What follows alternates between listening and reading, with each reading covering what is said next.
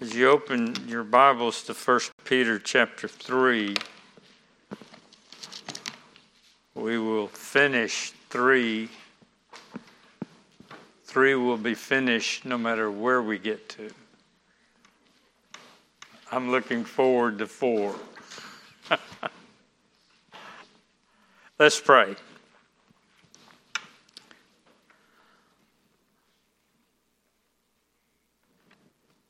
Father, we have numerous requests, health, spiritual, emotional. Lord, some anticipating surgery and doctors, others recuperating from various sicknesses and ailments. Father, you know everyone. You know every situation. Where we've come from this evening, Lord, where we'll go as we leave. We thank you for the promises that you watch over your own.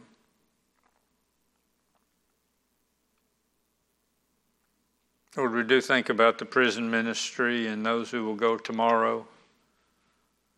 We pray that you would give strength, that you would give insight, that you would give ears to hear, Lord, and a tongue to speak your grace and mercy. We pray for the same thing this evening as we look at this letter to a suffering, a persecuted, dispersed group of Christians. Lord, I pray that you would show us ourselves in the midst of all of this. Help us as we walk through this end of chapter 3, not to get too bogged down in the questionable parts of your word that we don't understand. There's so much of it we do understand that we need to apply. But help us to think through these things. In Jesus' name, amen. So we're about verse 18.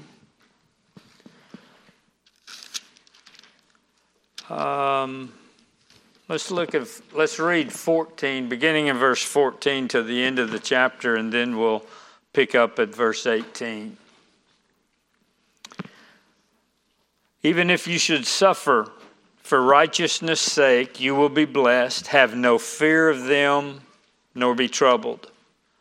But in your hearts, honor Christ the Lord as holy, always being prepared to make a defense to anyone who asks you for a reason for the hope that is in you, yet do it with gentleness and respect, having a good conscience, so that when you are slandered, those who revile your good behavior in Christ may be put to shame. For it is better to suffer for doing good, if that should be God's will, than for doing evil. For Christ also suffered once for sins, the righteous for the unrighteous, that he might bring us to God, being put to death in the flesh, but made alive in the Spirit, in which he went and proclaimed to the spirits in prison, because they formerly did not obey, when God's patience waited in the days of Noah, while the ark was being prepared, in which a few, that is 8 persons, were brought safely through water.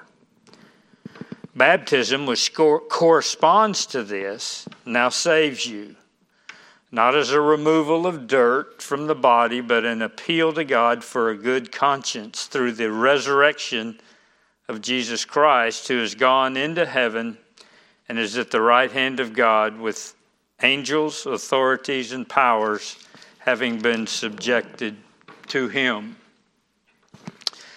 So that's God's word that we're going to look at here as we end chapter 3, verse 18. If you ever did any evangelism explosion or extensive evangelism training, you probably learned 3:18. It's a great gospel verse. Christ has suffered once for sins, the just for the unjust, that he might bring us to God, being put to death in the flesh, but made alive in the Spirit, or by the Spirit, depending on the version that you have. And there's probably very little difference there. But it's a verse that by itself says Christ's substitutionary atonement, his sacrifice on the cross, is sufficient. There's no further sacrifices that are needed, Peter says. He suffered once for sins. In 20 and 21, that's the passage where servants are to be subject to their masters. He says, what credit is it if when you sin and are beaten for it, you endure? But if when you do good and suffer for it, you endure, this is a gracious thing in the sight of God. To this you have been called, because Christ also suffered for you, leaving you an example. So he's got the suffering of the Christian set next to the suffering of Christ. Christ is our example. And in verse 17, it is better to suffer for doing good, if that should be God's will, than for doing evil. For Christ also suffered once for sins, and we know for sure that he suffered for doing good, because he did nothing that was not good. So just kind of setting that suffering as Christians alongside the suffering of Christ. But Christ suffered for us once for all. He died once for all. We went through Hebrews chapter 9 in particular. Verse 12, he entered once for all into the holy places, not by means of the blood of goats and calves, but by his own blood, securing an eternal redemption. And in 9:26 of Hebrews, he's appeared once for all at the end of the ages to put away sin by the sacrifice of himself. So Christ suffered, as he says, once for sins, the righteous for the unrighteous, the just for the unjust. God's justice is on display. God's justice, it prevails. God's justice is meted out. Jesus' sacrificial death. As Christians, we suffer unjustly at times while doing good. Christ suffered not for the righteous, but for the unrighteous. He suffered for the unrighteous. The just suffered for the unrighteous. God the Father made him who knew no sin, that we might become the righteousness of God in him. The Lord Jesus fulfilled God's demand, his righteous demand for justice.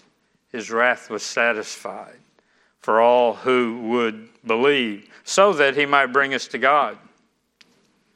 We gain an entrance to the presence of God by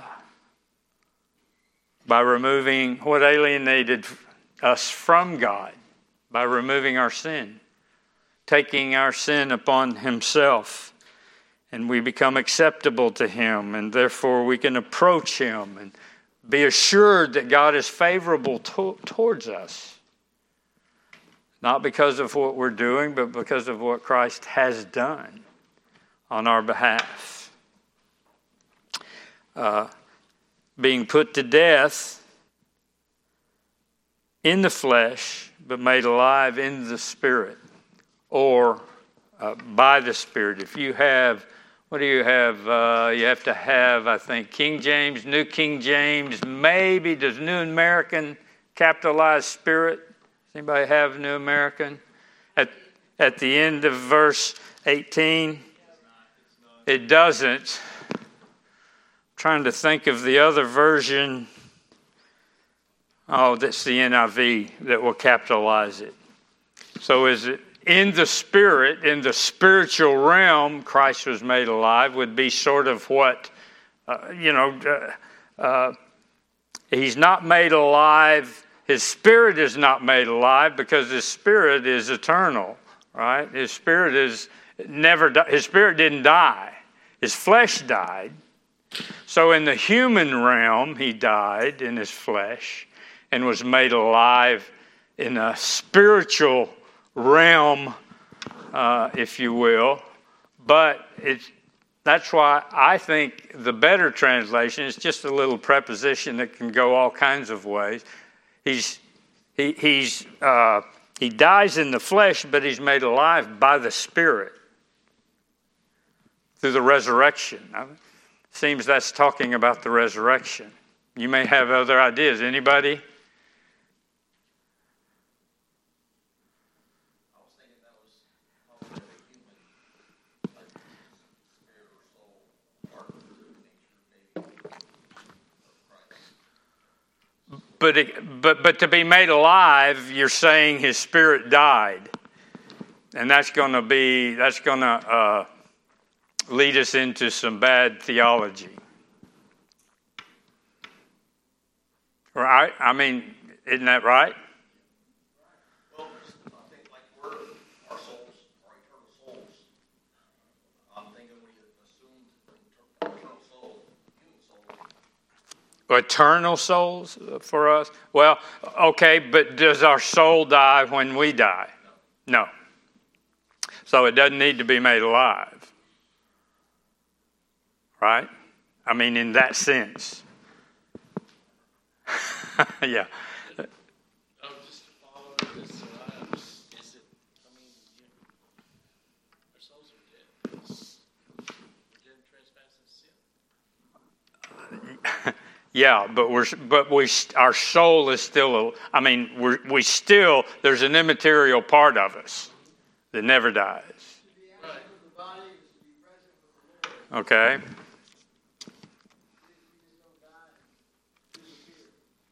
Yeah. Again, it's a preposition.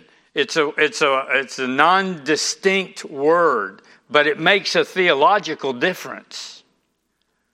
Right? Yes, Mark.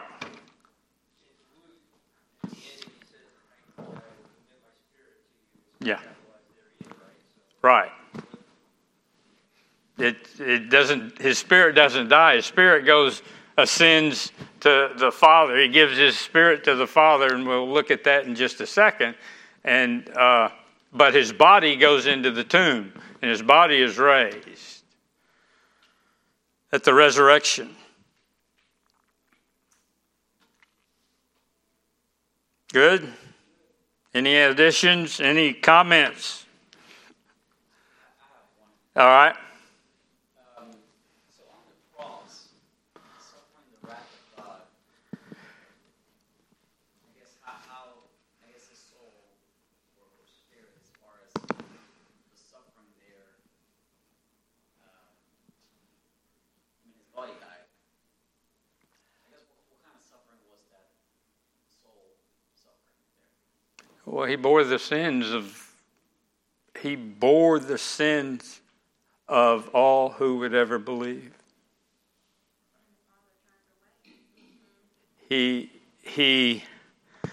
What kind of suffering?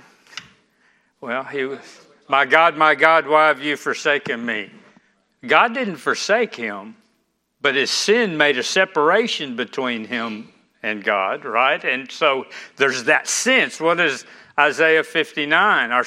The Lord's hand is not short, but our sins make a separation between him and us. The sin that alienated us went on to Christ. And so now we have access. While he was there on the cross, in one sense, he was alienated from the Father. Jesus doesn't turn his back. God doesn't turn his back on us. The Father, it's our sin that separates us, that gives us that alienation sense. Alan, anything? Okay. I'm looking for help, brother. But And so it's not, he suffered on the cross, and we'll talk about that. Did he go to hell or not? Did he descend to hell when he preaches to these spirits in prison?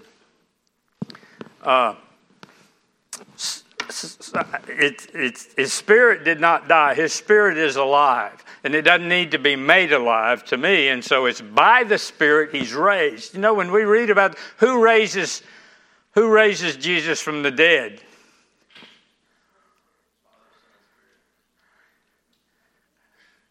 I have the power to lay down my life. I have the power to raise it up.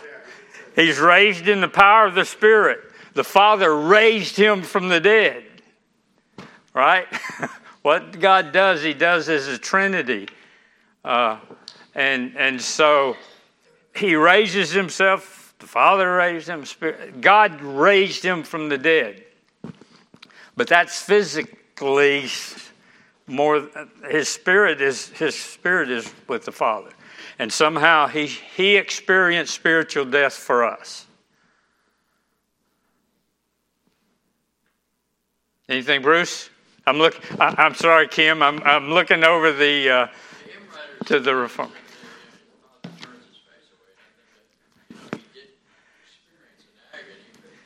Yeah.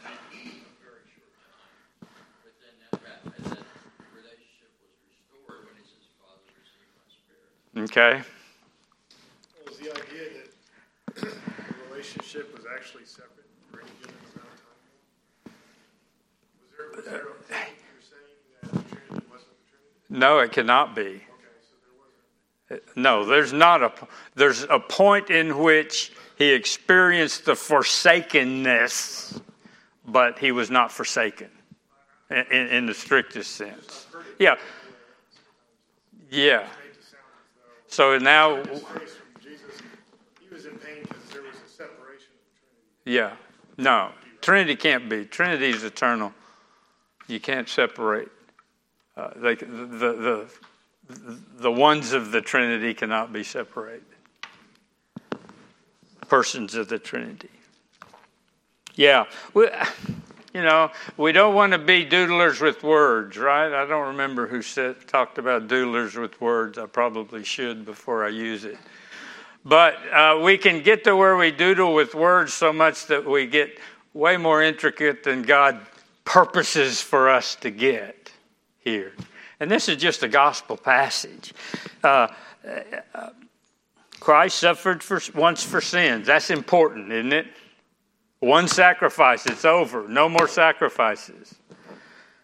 His sacrifice is sufficient. The righteous for the unrighteous. God's justice is satisfied for unjust people, that he might bring us to God. We now have access, being put to death in the flesh, but made alive in the Spirit, in which he went and proclaimed to the spirits in prison. So having been put to death in the flesh, but made alive by the Spirit,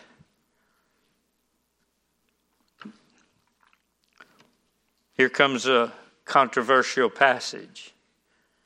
He proclaimed to the spirits in prison, because they formerly did not obey when God's patience waited in the days of Noah while the ark was being prepared. And there's no place to stop in this end here. But we're going to stop right there and just talk for a little bit. Hopefully you'll talk some, huh? Christ is preaching to the spirits in prison, and there's some kind of a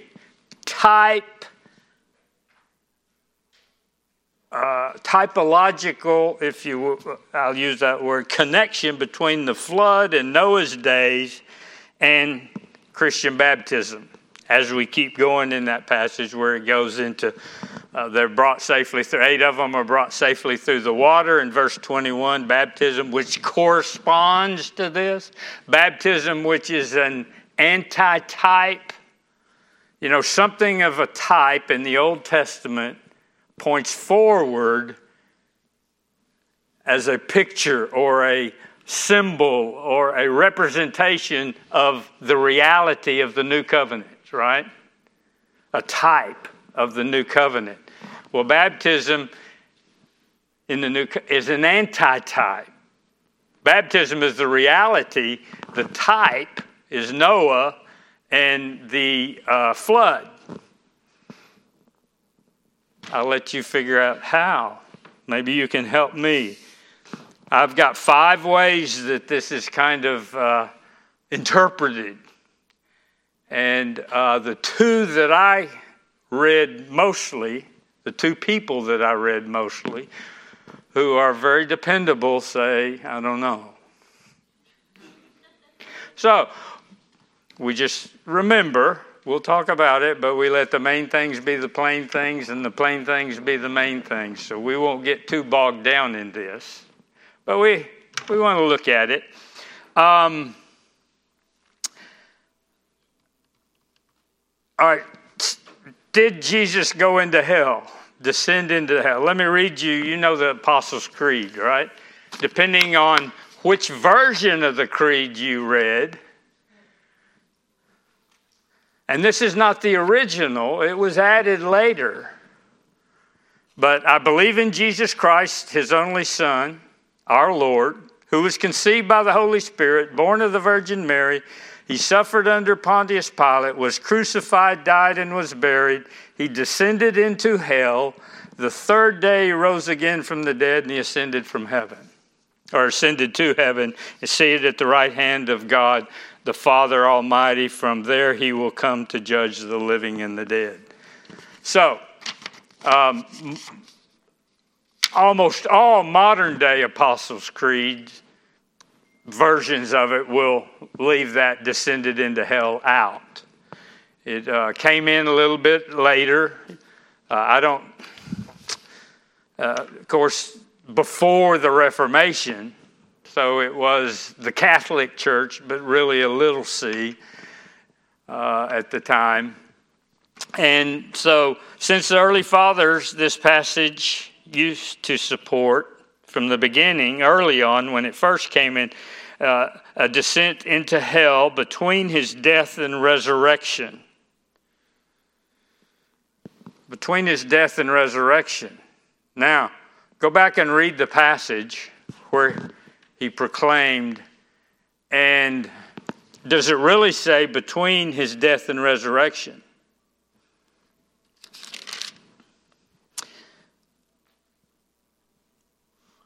Look at the middle of verse 18, being put to death in the flesh, but made alive in the spirit, in which you went and proclaimed to the spirits in prison. So if that's a chronological thought, it's after the resurrection. Isn't it?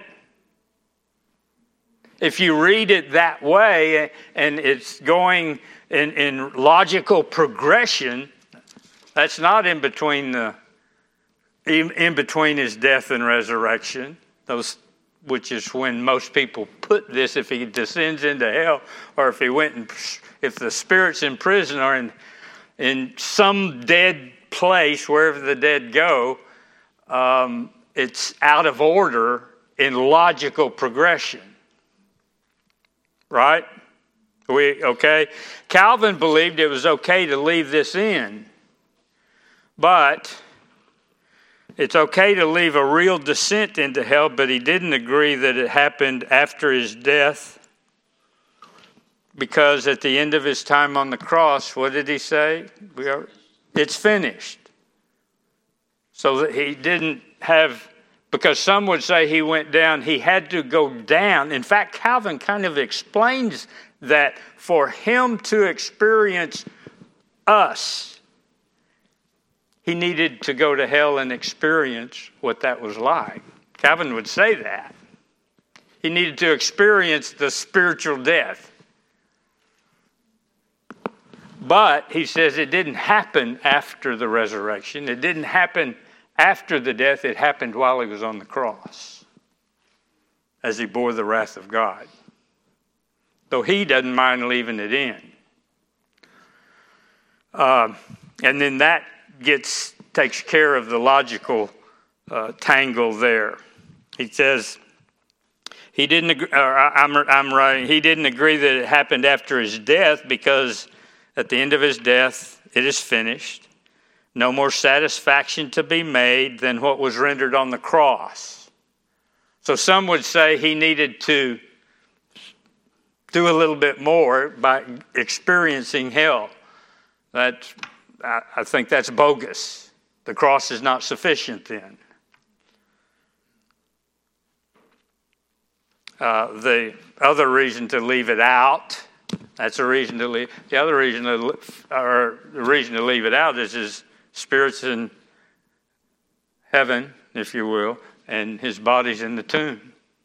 How can he go somewhere, go into a different place? There's no more part of him to go. You gonna say something, Bruce? You almost had your finger up, and you don't get to almost put your finger up without comment.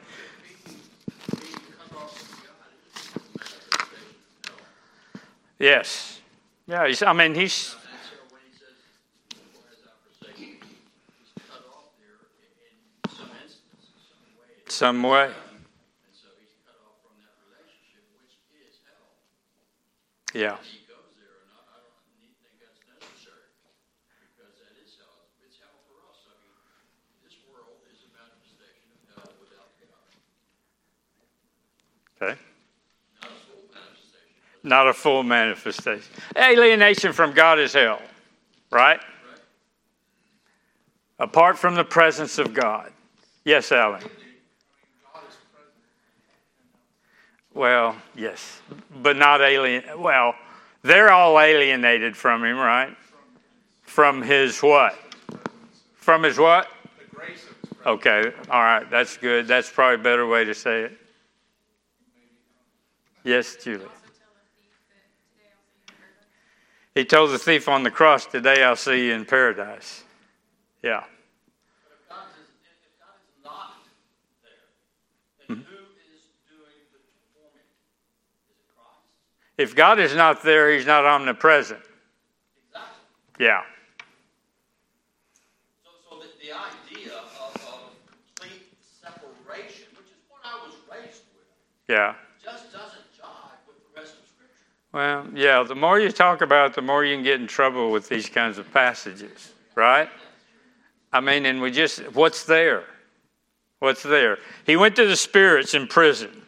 All right, here's 5 ideas, 5 interpretations over the centuries, of which Sproul and Kistemacher, 2 guys that the elders use quite often, both say, "I don't know." Or Kistemacher doesn't say, he just lays them out. Sproul says, "I don't know." At least Sproul, he doesn't mind saying he doesn't know. And I think we need to be careful. All right, here's the first one. Christ's proclamation took place in Noah's time.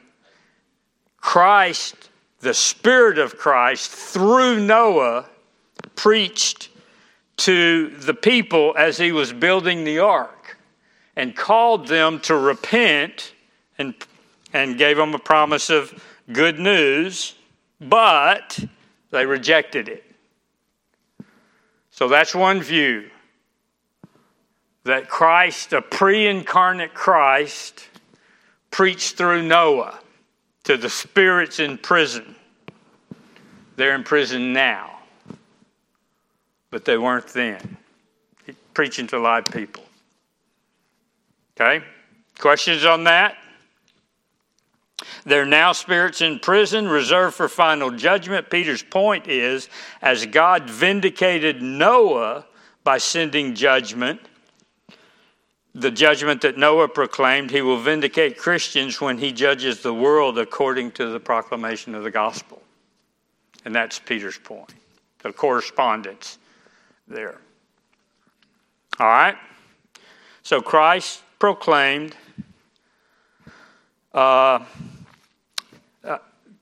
number 2, between death and his resurrection, during his descent to hell, as he Christ proclaimed or announced his victory over sin and death to the spirits of human beings who persisted in unbelief while Noah built the ark and were then confined to the realm of the dead. So between death and resurrection, this view, between death and resurrection, he went and proclaimed his victory, if you will, to those who rejected in Noah's day, vindicating Noah. A second view. By the way, it's like eschatology. Whatever millennial view you hold, you got problems. There's problem texts that will drive you crazy. Okay? All of these have problems. That's why there's so many different opinions. That's why there's so many different views of eschatology. Okay? 3.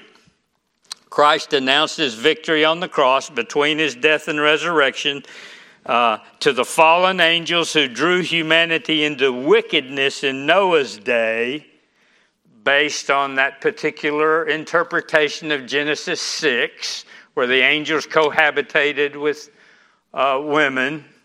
And so these are the ones that he proclaimed this victory to. He announced his victory on the cross to the fallen angels based on that interpretation of Genesis 6, 1 through 4, that angels cohabitated. Angels, the sons of God, are angels, fallen angels who cohabitated with women. And so that's another view. Probably a pretty popular view. I don't hold that view because I don't hold that view of Genesis 6. That the sons of God in Genesis 6 is the line of Seth that replaces Abel. You read the genealogies of Seth, and Corey taught us this. You read the genealogies of Seth and Cain. Cain's genealogy is filled with corruption. Seth's line maintained integrity for a while.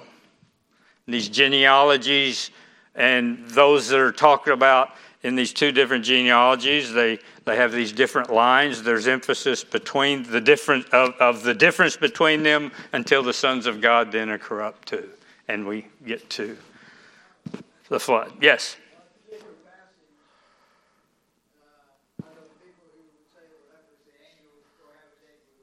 Yeah. That would be that interpretation. I don't buy it, but that, yes. Many hold that position. Men of valor, yes, and giants happened after that. Yeah, okay, yeah. Okay, we done there? Number 3. Number 4. Christ proclaimed his victory over death to fallen angels after the resurrection at the time of his ascension into heaven, reading it logically as it's written there by Peter. Died in the flesh, raised in the spirit. Then he preached as he ascended to these spirits in prison on his ascension into heaven. All right, here's one more, and Sproul's the only one who offers this, but he says it's got plenty of problems. Okay, so we read, he says, being put to death in the flesh and made alive in the spirit, or by the Spirit, in which he went and proclaimed to the spirits in prison. Says this could be the spirits who were imprisoned that he preached about. Remember, he proclaimed in Luke chapter 4, liberty to the captives, quoting Isaiah. And so he went, notice how he says in verse 18, in the flesh but made alive in the spirit, in which he went and proclaimed to the spirits in prison. If we were to look at Luke 4, which is the fulfillment from Isaiah, he says, I came to proclaim liberty to the captives. There's an obvious weakness to that. What's the correspondence to Noah? So, take your pick.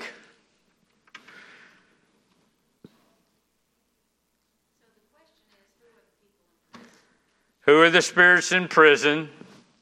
What was the message proclaimed? I left out one that we just don't bother with. The ancient church fathers would say that he preached and gave a second chance to those in Noah's day. Mormons believe that, okay. But Christians believe, or ancient Christians, and there's probably Christians today who believe that. But we know there's no, is appointed unto man once to die, and after that the judgment. You got to throw away Hebrews chapter 9, which also throws away once for all sacrifice. Not that I agree with this, but one of the views that I have heard about this passage is when he told the thief, today you'll be with me in paradise. Yes. Paradise was where all the souls went until Christ died on the cross. Yes. Then had to go and take the Christians with him to heaven. Yeah. Because they were like stuff. Everybody goes in this kind of the same place. Yeah. And then they get sorted out. There's two compartments. That would be a very dispensational view of the afterlife. There's two compartments of the dead. Some are good and some are bad. And there is a great gulf fixed, right? Unless Jesus' parable is not reality. And I don't think Jesus ever taught a parable that was wrong as to what really happens. And so you got the rich man and Lazarus there separated by a great gulf fixed after they die. I don't know how much theological credence we give as we begin to this intermediate life. But I don't think Jesus would teach contrary to what's actually reality when he teaches parables. If that is a parable, some would say. What was he proclaiming? Spirits. And That's. why would like if it was the fallen What was. why would you need to? Okay, well. Because they already know the truth. I'm just totally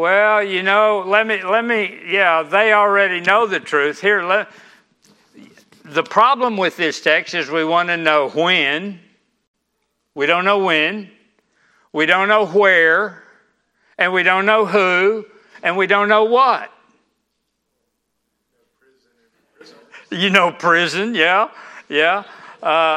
So it's just a text of, again, land very softly, wherever you want to be on this. Mark, I never did answer you.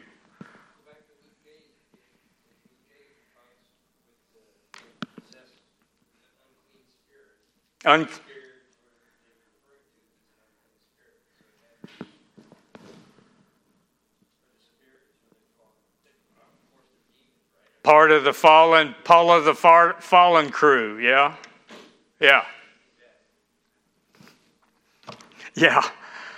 And yes.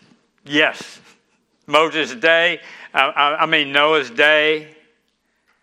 You can limit it to the bad guys in Noah's day, if you will, if there's some kind of correspondence. What's the significance of Noah's day, though? There's been disobedient people since the flood. Yeah. Well, God said, that's when God said, I wish I hadn't done this. Be careful, but that's kind of it, isn't it? How does he say that? That's... and so he kind of starts over with 8. I don't want to be disrespectful. God didn't say I made him. Don't take that. You were going to say something, Alan. You're going to say something helpful. I don't really know the connection with Noah, but the other parts of the proclaiming and preaching spirits in prison remind me of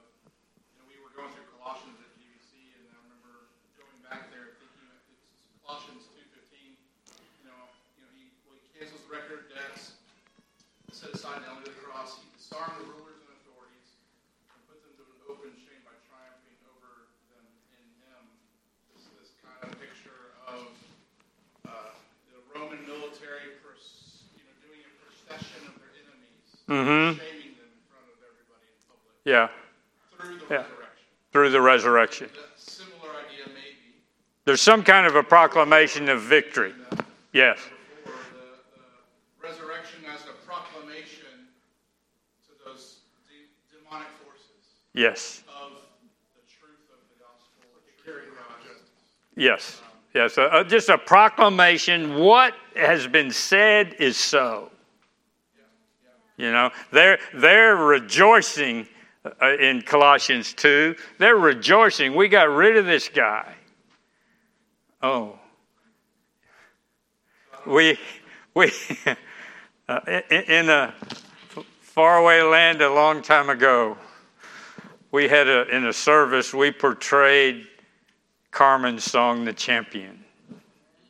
It's right off of that passage right there with the disarming the enemy and the victory, and he's the champion and all of those things. But that's what that passage is about, and that could very well be the message. But it could very well be. I don't know.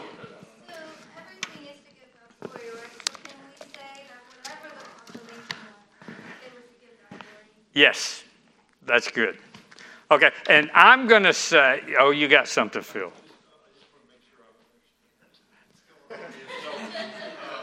Yeah.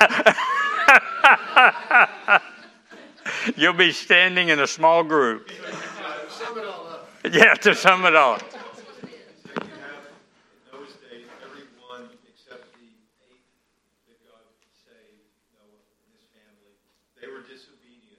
You have the angels that were cast out of heaven that were disobedient. So Christ goes and basically, it's kind of what Alan was saying, he basically goes and says, look, you chose badly.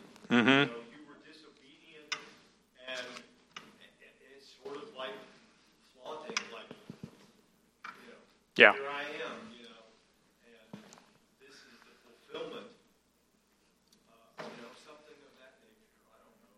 That's going to happen in the judgment seat. That's going to happen at the judgment seat anyway. And you say they already know, the spirits already know. What does Jesus say in Matthew 7? As he's talking about, many will say, Lord, Lord, didn't I do? Well, these are lost people who, if the scene of the rich man and Lazarus is reality, they've already been in torment until the judgment day. They already know their fate, but they're still gonna not have shut their mouth yet. Lord, we did this. You're wrong in judging us here. Though they've spent however long they've been dead in torment like the rich man. Right? And they're still going to say, but Lord, didn't we do this? Didn't we? Well, I'm on a limb here. Woo. The point of this passage, 18 through 20, is that Christ suffered once. Mm-hmm. That he may bring us to God. Clearly, the he is the Christ. Yep. He can bring us to God. This is why he suffered. Right? Yes. We get into the wicked once we get to being put to death in the flesh and made alive in the spirit. But aren't we called to put flesh to death, to be alive in the spirit? Simultaneously, we're called through these passages. Why can't that refer to us? And then when you move on to in which he went and proclaimed to the spirits in heaven, that being who disobeyed. Why are they in prison? Because they disobeyed. But what did they disobey? If we're talking about these folks in the days of Noah, you don't have the law, other than you have God's law written on the hearts of all men. Well, how did it get there? Did it perhaps get there through Christ's Spirit during that time? The earth was full of murder. Yeah. The argument coming after Abel In verse 18, you're saying to put to death and made alive is us? Rephrased. Well, that we would be put to death in the flesh, and we would be made alive in the spirit. The same, and again, rephrased. well, but yeah. In the same spirit that Christ went in and preached to those folks' spirits in the days of Noah. But it's Christ put to death. He's the antecedent with the he and with verse 8 and at the beginning, the second word. You know this is Christ being put to death and alive in the spirit. If it's us, we're reading into it's bringing into the passage. It's out there. Yeah, yeah. David. Yes, I think it seems like 18 to 20 are explaining why we should suffer well back in verse 7. Yeah, it is an explanation of that. But don't forget, there's 2 more verses. Baptism has something to do with this. I told you we're going to finish. Yeah, I am. I really am. I thought this was my favorite book. My favorite epistle. I'm going back to Paul, sorry. Okay, verse 20.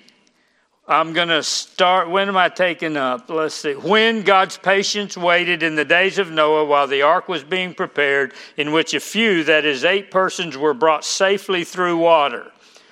Baptism, which corresponds to this, so there's an analogy being built between baptism in the waters and the ark and saving 8 people. There's some sort of an analogy between our baptism now and Noah's salvation, which corresponds to this. Baptism which corresponds to this now saves you, not as a removal of dirt from the body, but as an appeal to God for a good conscience through the resurrection of Jesus Christ, who has gone into heaven and is at the right hand of God, with angels, authorities, and powers having been subjected to him. Christ is reigning. He is ruling. He has dominion over all of creation, having ascended to the right hand of the Father. Right? Baptism now saves you. My goodness, we can't do this.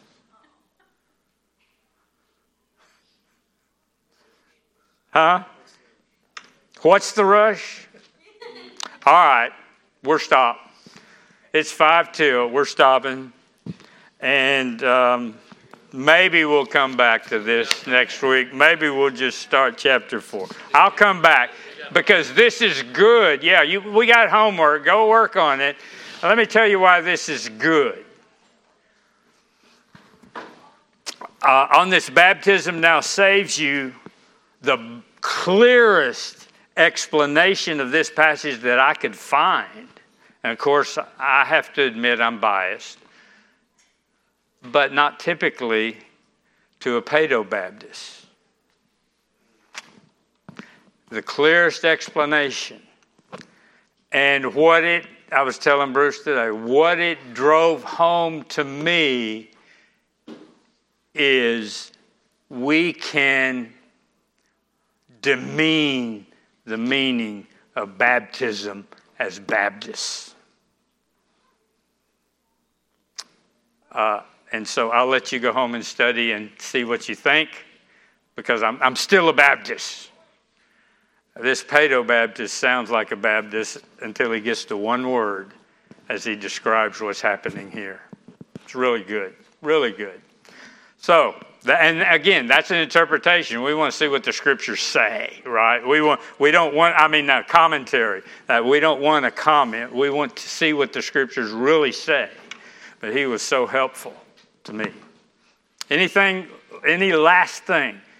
Let me just say this. You are the cream of the crop in this 6 o'clock study. I say that for a reason. Andy needs some help in catechism.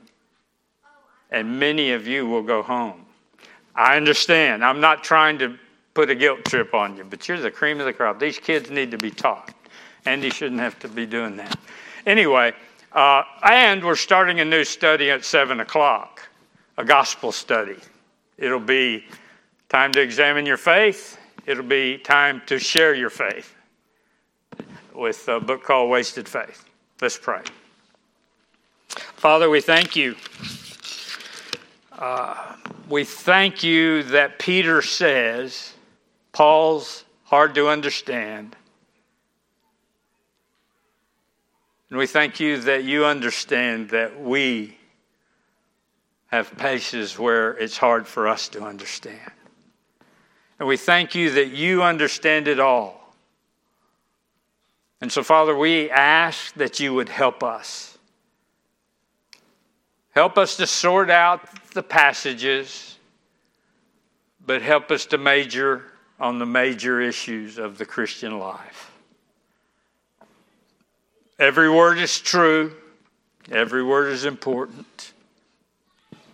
Lord, help us to do what we know to do in the power of the Spirit who we know lives within us if we belong to you. In Jesus' name, amen.